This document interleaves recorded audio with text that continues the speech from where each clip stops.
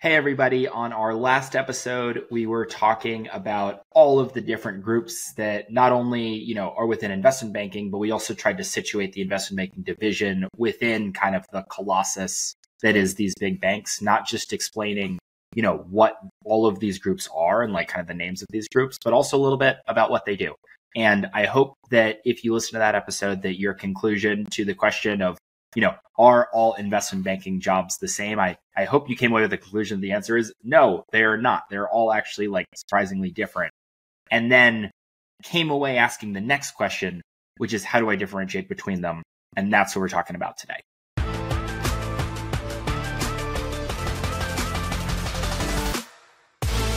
Welcome to the Breaking Into Finance podcast. Let's dive in. Hey, everybody. I want everyone to kind of come into this episode thinking about, what are these different investment banking groups? And not only that, but what are the pros and cons? So last time we focused on qualitatively, what is involved in doing each of these jobs. But now I want to answer a slightly different question, which is, let's say I'm evaluating across groups, across firms, across roles. I want you to think about the question, what does this do for me? What does this do for my exit opportunities? What skills am I going to learn in this job? And how are those skills different from what I might get in a different investment banking job? And so that's what we're talking about today. And where I want to start with this is, what I'll call Maslow's hierarchy of finance needs. I want to talk about the building blocks of, senior leaders in finance. And I want to also talk about which elements of these skills are the most marketable and have the greatest market value as you think not just about getting promoted and moving up the ranks, in whatever position you're applying for, but also thinking about exit opportunities and what is the range of all these other things that you could do because they're interconnected. Ultimately, your compensation where you work is in large part going to be determined by the compensation that you could get going somewhere else.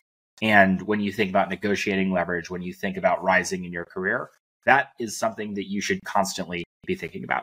And so where this all starts is just intellectual curiosity and attention to detail. I strongly suspect that if you're here listening to this, then you can check that box and you have it. Not everybody does, but that is absolutely critical for advancing further up the pyramid. Next step, jargon, corporate finance and accounting, and Excel skills. And for those who are just listening to the podcast version of this, I do have a presentation. I'm sharing my screen that you should be able to see wherever you're listening to this podcast. But basically, we're just walking up this pyramid. You can imagine the Maslow's hierarchy of needs, and we're walking slowly up the pyramid. And as we go further up the pyramid, each of these skills are things that are valued more highly at more senior ranks within the firm.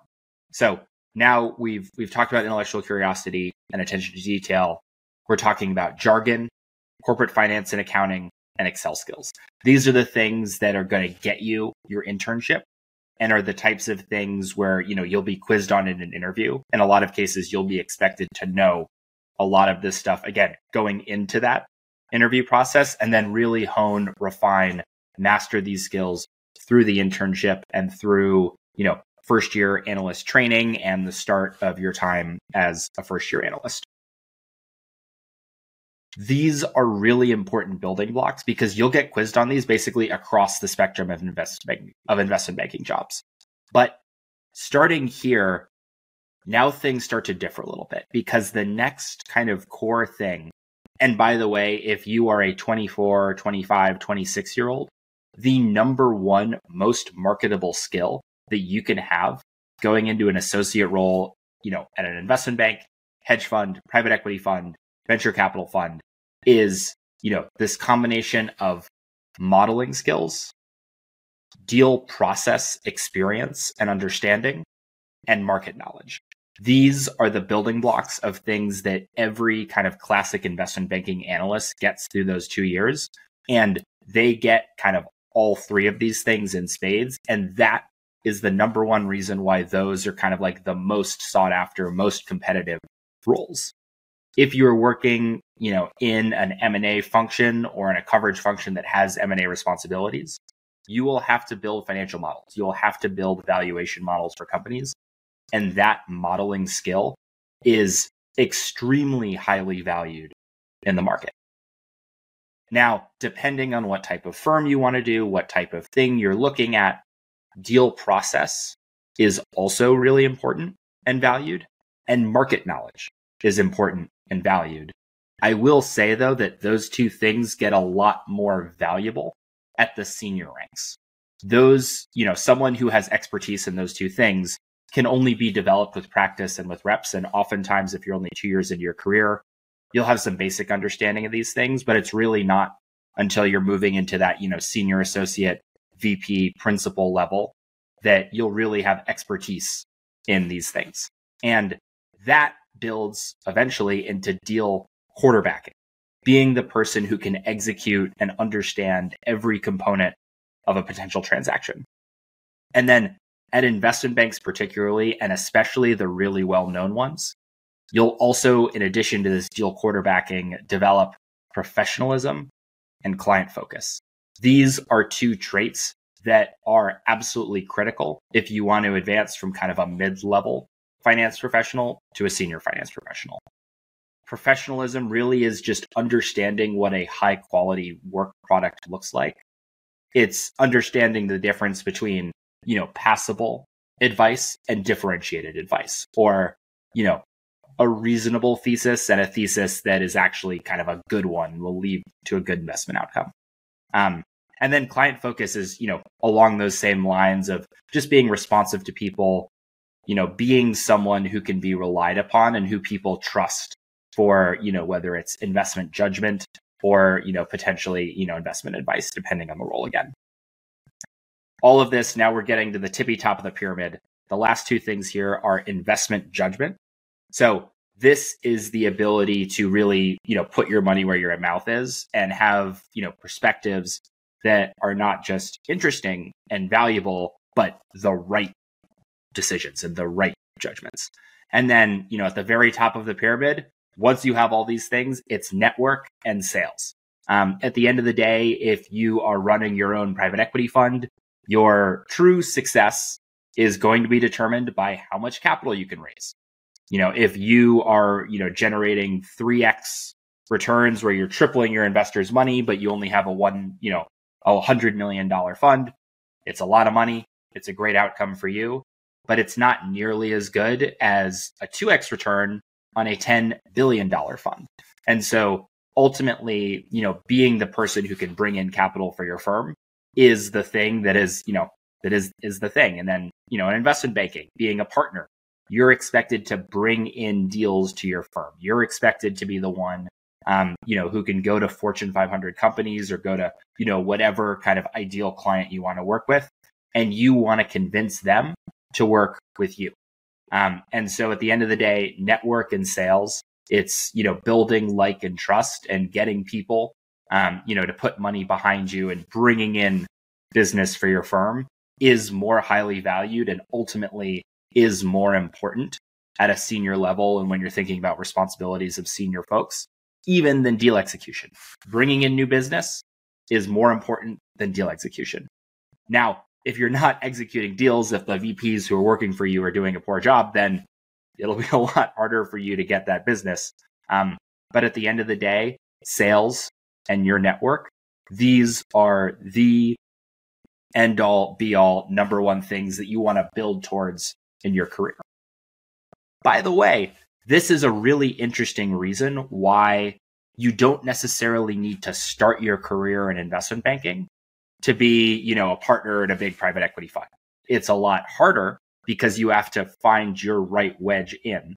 You have to overcome that modeling, deal process, market knowledge, and you have to lateral in through some other, series of circumstances. But at the end of the day, if you are a persuasive speaker and you have a strong and powerful network, and you've developed investment judgment, possibly through operating experience or through some other experience, you can do this. You can skip those lower steps if you get to the top. It just is really hard to get to that top if you haven't climbed the ladder progressively. So now I want to talk about, for these bulge bracket banks with separated M&A groups. So this is where their kind of classic, investment banking function is divided into having a coverage group, and an M&A group. And then they'll also, at the bulge brackets, they'll have, financing / product groups. I want to talk about to the extent that each of these groups checks all the boxes in the pyramid. So I want you to basically translate all of these components of the pyramid.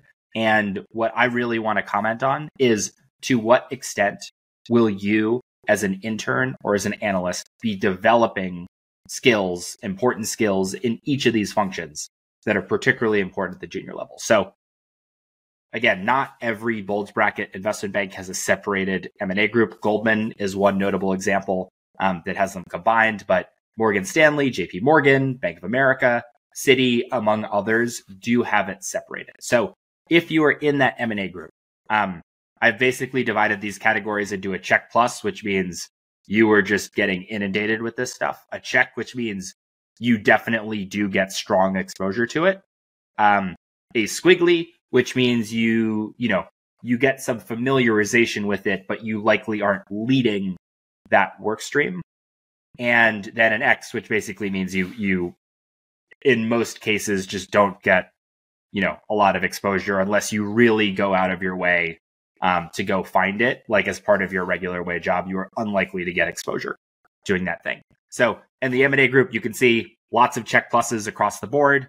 I gave just a check to client focus in part because you aren't owning the relationship with the end client. You're kind of the SWAT team, the execution team that is just focused on the deal. And obviously client focus is really important in all of these jobs, but you aren't quite getting that level of focus in understanding the broad array of strategic financial conversations that other bankers in your firm are likely having with the company. And then I also only just gave a check to sector knowledge, just because you might be working across sectors and just working on M&A activity kind of wherever it is. And then capital markets knowledge, if you want to understand the nuts and bolts of where is this money coming from? If you need financing to get a deal done, how mechanically do you do that? What are the types of things that debt and equity investors would care about? This is something that you definitely, they're inputs in your model, but in a lot of cases, they're abstracted away from you. Coverage groups, again, lots of check pluses here. The differentiation here is you do get that client focus check plus, but the valuation modeling and the M&A deal process work, if you're, again, in a bank with a separated M&A group, you will be involved in those conversations, but you're not leading them. You're not like the analyst driving the model. You're, aware of the model, and you might even be looking at it. You might be contributing to it, but it really is that M&A group that is leading that push in a lot of cases. So I'm giving you just the check instead of the check plus there. So exit opportunities are pretty much limitless from either of these. You can see there's checks and check pluses all over the board, but insofar as you are trying to differentiate between these, I hope this is a helpful rubric for you. And then lastly, talking about financing and product groups at these bulge brackets, you'll see some more squigglies here. So M&A deal process, really the only way you would get exposure to this is if you are working on, multiple financings that are related to M&A activity. And same thing with kind of the corporate finance and accounting. You'll get a lot of this, and there might be a lot of forensic work you'll be doing in like 10Ks and 10Qs, but the kind of, building a fully flowing 3-statement financial model is something that is only tangentially important and usually isn't absolutely core to the thing you're doing. You're usually focused on, one component of, the capital structure and the balance sheet, but you might not be quite as focused on all of the things that are going into, your income statement, particularly above the EBITDA line. Important caveat here is that leverage finance, which you'll hear abbreviated again as LevFin, sits within these product groups, but because they are pretty much almost exclusively working on, financings to help sponsors and private equity funds acquire other businesses, they actually are getting kind of a lot of this valuation work, a lot of this deal process work. a little bit more indirectly, but they still are getting a lot of it. And so I just want to caveat that some of these squigglies and X's actually should be checks, probably more checks than check pluses, but they are checks for LevFin specifically. Next, let's talk about bulge brackets with a combined, basically the M&A group and the coverage groups are the same group. There is no separate M&A group. So here I'm calling that classic. So Goldman Sachs is kind of a classic example of this. Barclays, another example. There are others. Effectively here, I think the financing and product group roles, it's pretty similar to the last slide. But these classic groups, like there's a reason why Goldman investment banking is so sought after. And it's that you really get, pretty much entirely check pluses across the board with, again, some exposure to that capital markets knowledge. But because you're not driving that process, like that is the one thing, like there's no check pluses everywhere. But that is probably the closest to it.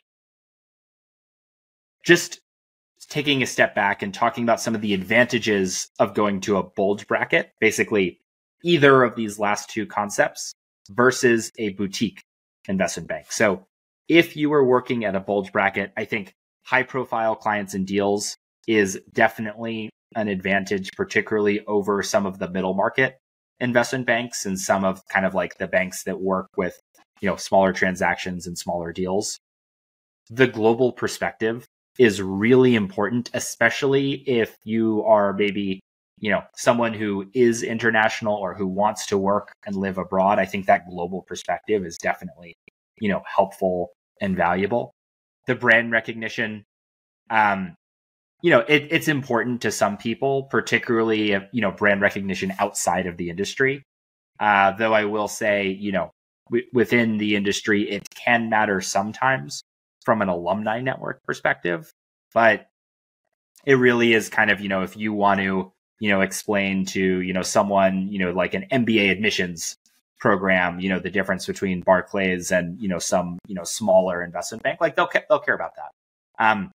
And, the network scale and the size of your analyst class, having a large analyst class, first off, is great because especially if you're, moving to New York or, wherever you're working for the first time, like that's a little bit of your friend group. It's your, the group who you'll commiserate with, learn from, get to know really well, work long hours with, and having a large analyst class actually can be kind of a really nice thing.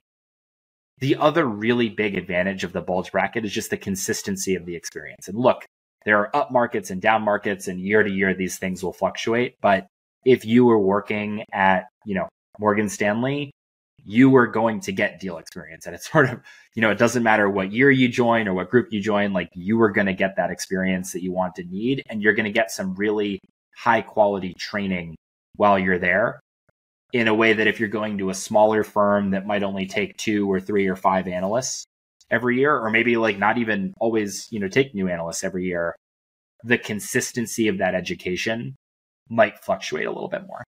And then the last thing I want to talk about is just breadth of financial advisory work. So if you're working at a bulge bracket, you're not just looking at M&A activity, you're looking at IPOs, you're doing anti-raid advisory, capital structure, advisory, helping companies like actually raise money.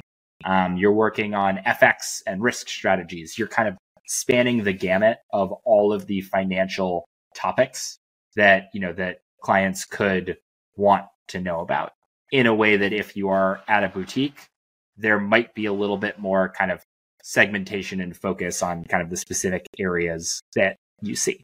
So I want to contrast that to boutique investment banks. And so some examples here are Evercore, Centerview, Perella Weinberg. There are a bunch of these, but these are like really elite, high performing boutique investment banks.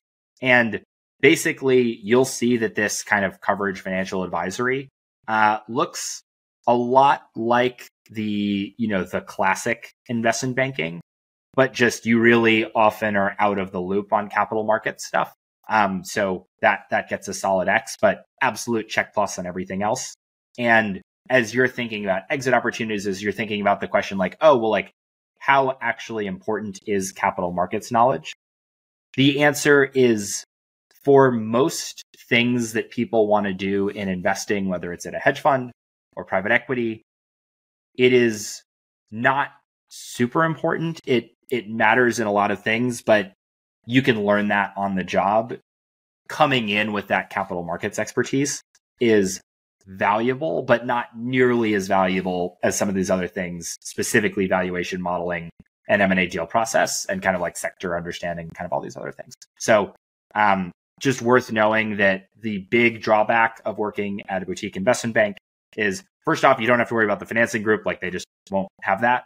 And you won't really get much of that capital markets knowledge because you often will be, mandated as a financial advisor alongside another institution. And that, big bank will be leading all of the kind of capital markets workflows. And as a boutique, you likely would be not working quite as much on those. Just to, differentiate again, the, boutique investment banking advantages, the M&A emphasis is the number one advantage. And look, like a lot of these firms do have a restructuring practice too. Emphasis varies by firm, but whatever group you're joining, like the focus really is on deals rather than, broad advisory that includes deals.